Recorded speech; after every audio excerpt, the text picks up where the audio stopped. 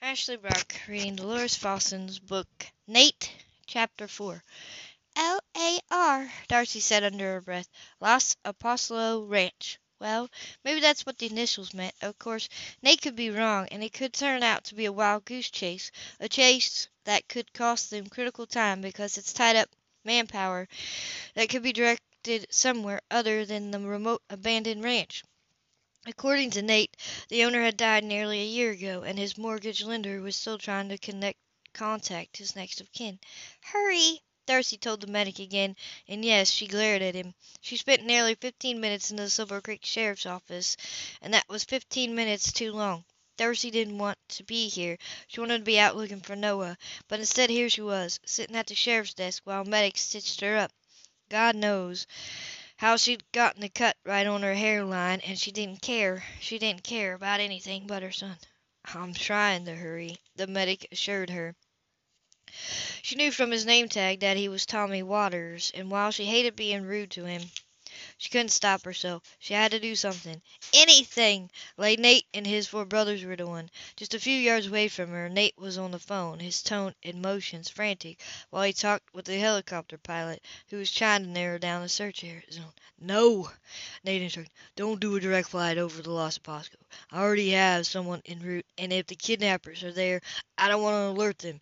If you want to focus on the roads that lead, I want you to focus on the roads that lead to the interstate. Nate had a map spread out on the desk, and every light on the desk phone was blinking. Next door, Deputy Melissa Garza was barking out orders to a citizens' patrol group that was apparently being formed to assist in the hunt for the kidnappers and the babies. The dispatcher was helping her. Grayson, Dade, and Mason were all out searching various parts of Silver Creek, interviewing witnesses and running down leads on the other black vans that had been spotted. The other deputy, Luis Lopez, was at the daycare in the case the kidnappers returned. Darcy was the only one not doing anything to save Noah and Kimmy. I can't just sit here.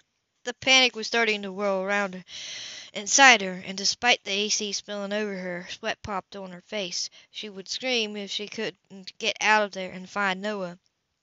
Darcy pushed aside the medic and would have run out of the room if Nate hadn't caught her shoulder. He got right in her face, and his glare told her this wasn't going to be a pep talk. You have to keep yourself together, because I don't have time to babysit you. Got that? She flinched. That stung worse than the fresh stitches, but Darcy still shook her head. Noah is my life, which of course went without saying. Kimmy was no doubt Nate's life too. Nate nodded, and eased up on the bruising grip he had on her shoulder. The breath he blew out was long and weary. He looked up at the medic as he put Darcy back in his chair. Finish the stitches now, he ordered. Actual fear went through the medic's eyes, and he clipped off the thread. It'll hold for now, but she should see a doctor because she might have a concussion. Before the last words left the medic's mouth, Darcy was out of the chair. Let's go, she insisted. Thank God Nate didn't argue with her. We're headed to the Los Pascos. Mel, he shouted to the Deputy Garza, and in the same motion Nate grabbed a set of keys from a hook on the wall. Finally, they were getting out of there and doing something. She hoped it was the right something. You have to keep yourself together, Nate repeated. This time there was no razor edge to his tone, no glare, just speed. He practically ran down the hall. My brother Cad should arrive at the Los Pascos in about 10 minutes, and then we'll have answers. Answers if the babies are really there? Darcy corrected. Nate spared her a glance, threw open the back door, and hurried into the parking lot. Marlene probably risked her life to write those initials. They mean something. If it turns out to be the Los Passos, then Cad will know how to approach this situation.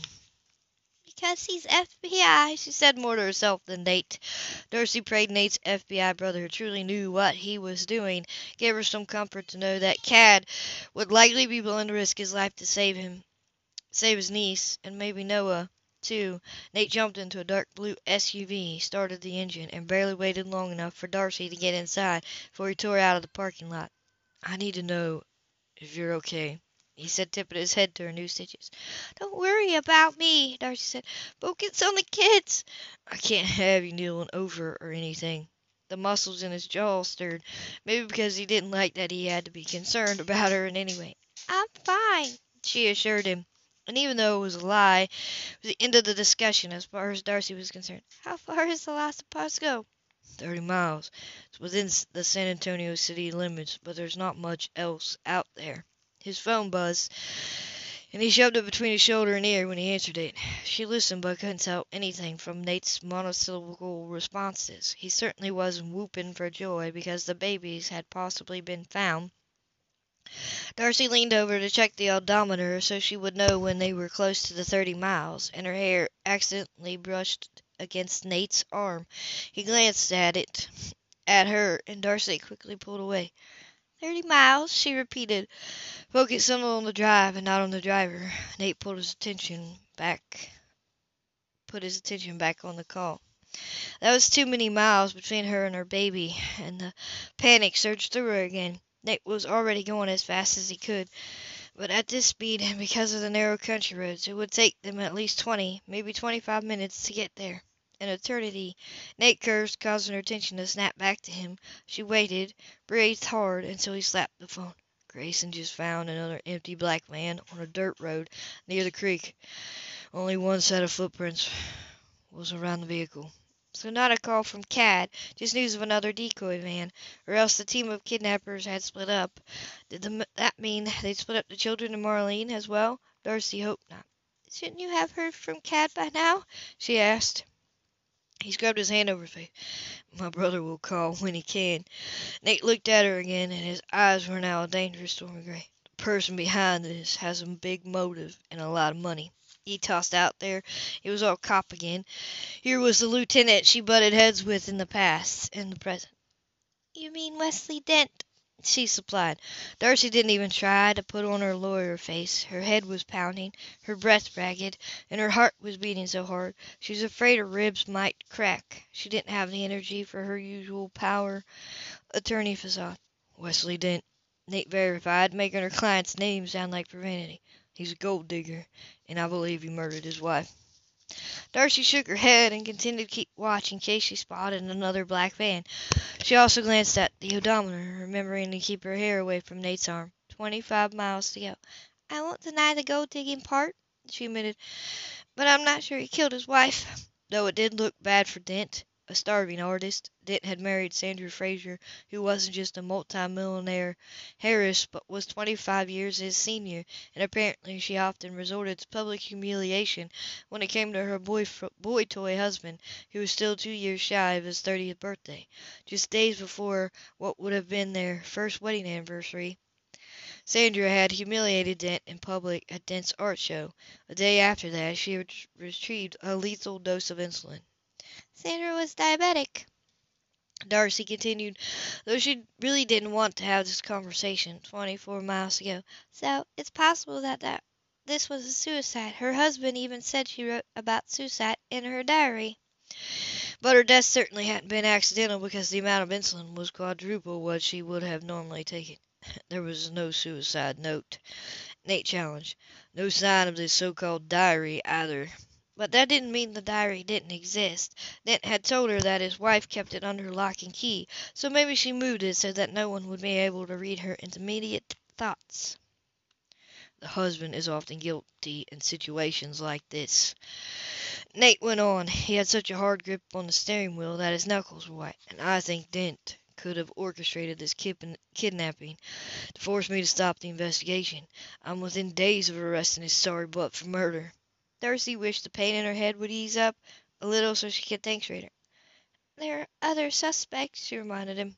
Yeah, the dead woman's ex-husband and her son, but neither has as strong as motive as Dent. Maybe, Darcy conceded. Another glance at the odometer, 23 miles between the ranch and them. But if Dent masterminded this kidnapping to stop the investigation, then why take Noah? I'm his lawyer, the one person who could possibly prevent him from being arrested. Nate shook his head, cursing. Maybe he thinks if he has your son, that you'll put pressure on me to cooperate. She opened her mouth to argue. That kind of fight just wasn't in her. Besides, there was a chance that Nate could be right. In some ways, it would be better if he was. After all, if Dent took the children, then he would keep them safe because he would use them to make a deal. Darcy was good at deals.